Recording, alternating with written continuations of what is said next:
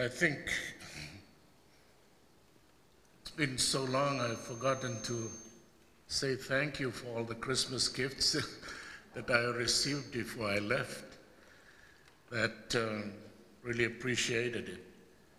And I was able to take 2 bags of rosary beads from the rosary makers, and I had 4 bags of souvenirs for my family, 6 bags altogether.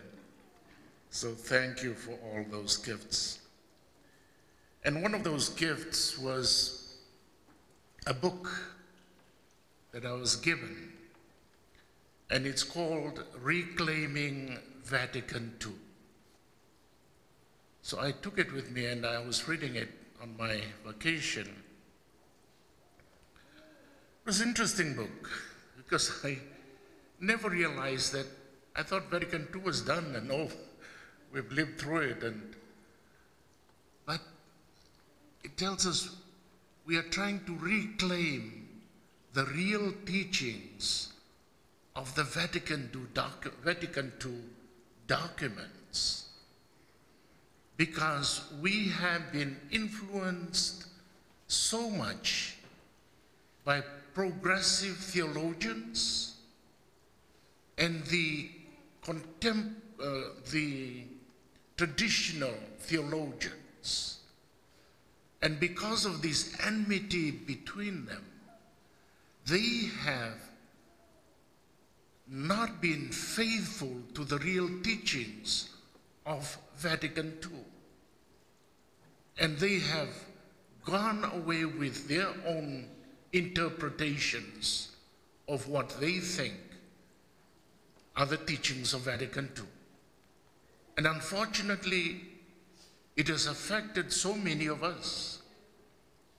In our seminary days, we were affected by this, that some progressive theologians were trying to introduce all this stuff that we were so uncomfortable with. And now it's a going back to the real sources of the Vatican II documents.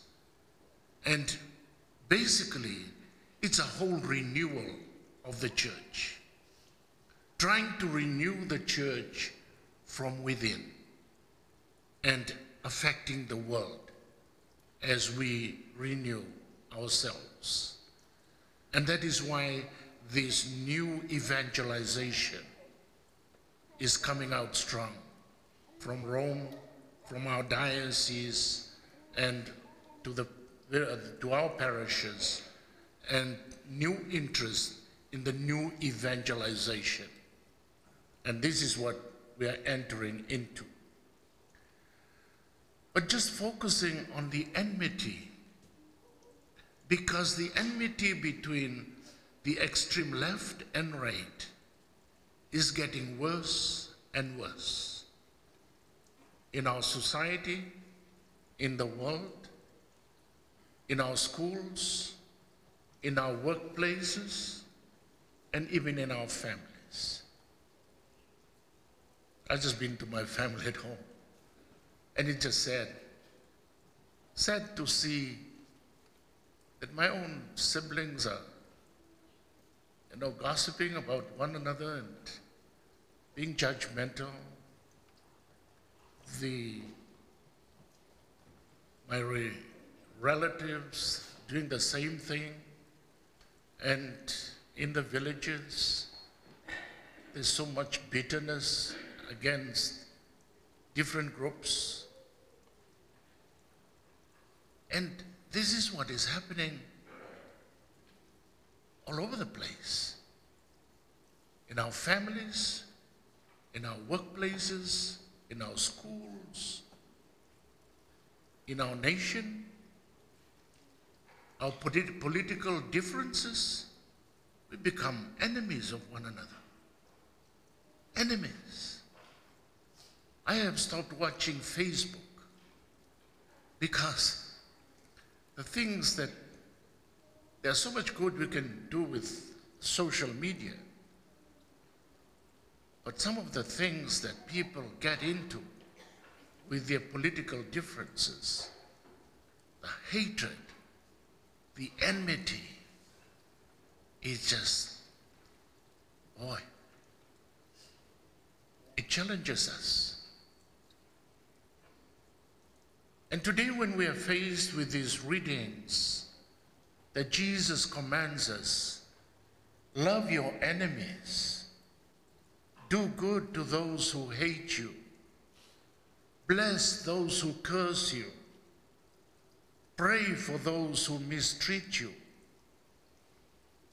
Can we do this? Is this doable?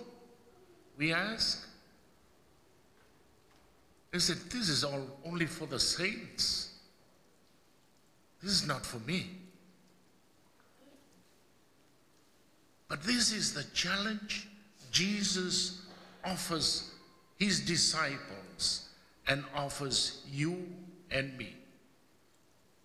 And St. Paul in today's second reading to the Corinthians, he shows us that it is possible to do this if we realize that the first Adam was an earthly Adam. And what the earthly Adam brought was a disobedience to God, evil, sin, hatred, enmity, darkness. These were all the works of the first Adam, the earthly Adam.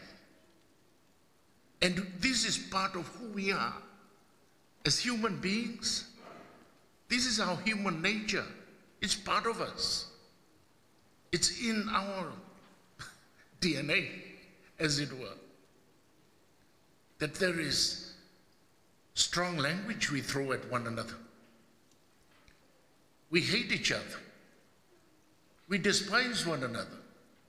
We gossip and judge one another all the time,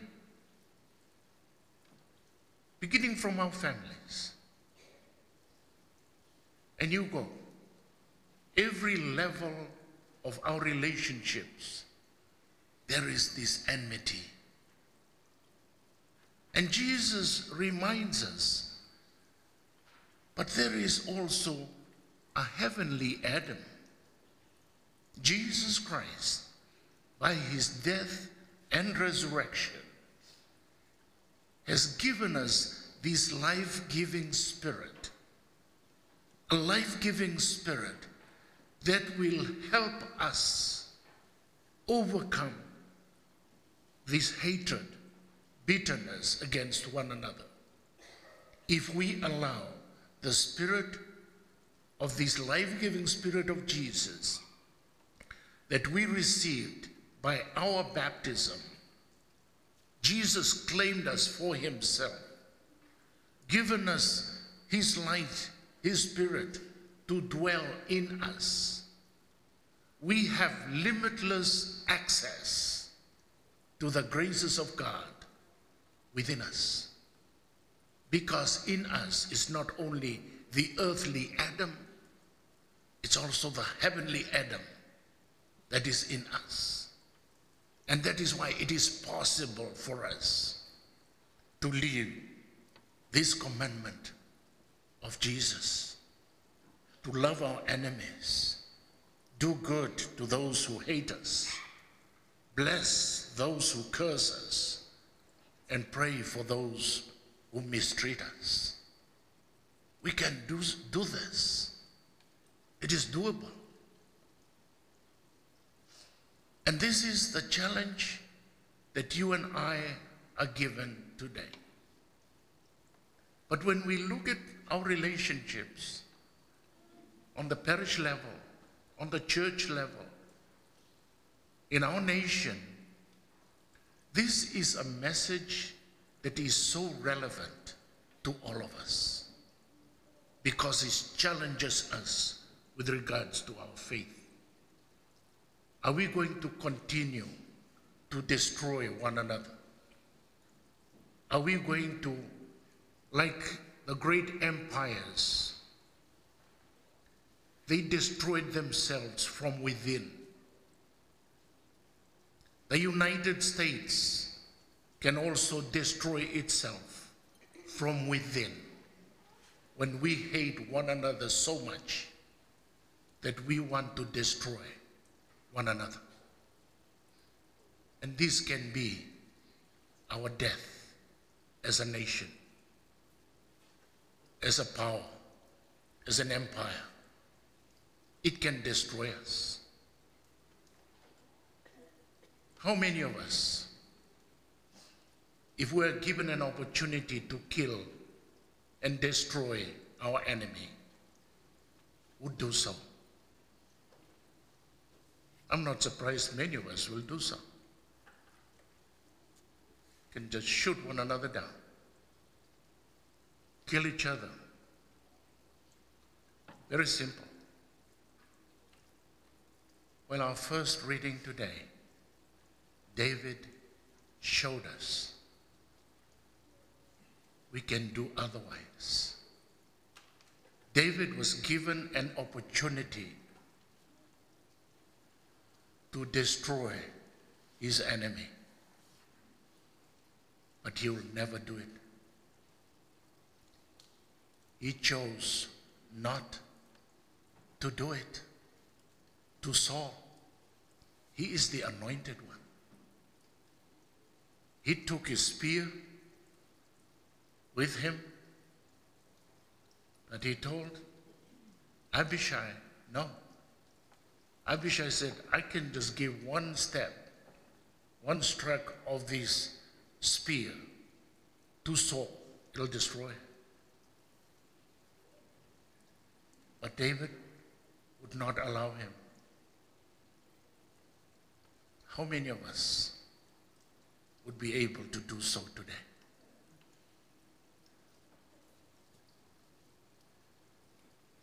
Jim Marshall just showed me something that he read on the Magnificat.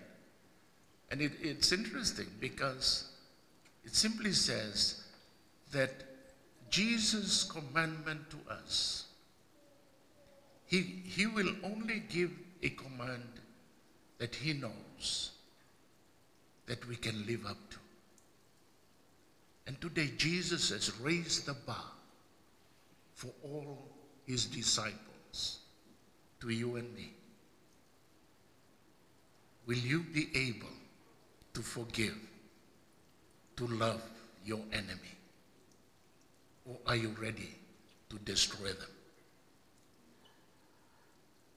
With the earthly Adam, we can easily destroy our enemies.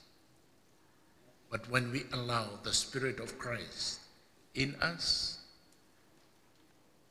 we can live the commandment Jesus says to us today. Love your enemy, do good to those who hate you, bless those who curse you, and pray for those who mistreat you. Let us pray today for our families, for people that we work with. Let us pray for our nation. Let us pray for our world. Let us pray that we may choose today to live the spirit of the heavenly Adam, not to destroy, but to love, to bless, and to pray for one another. God bless you all.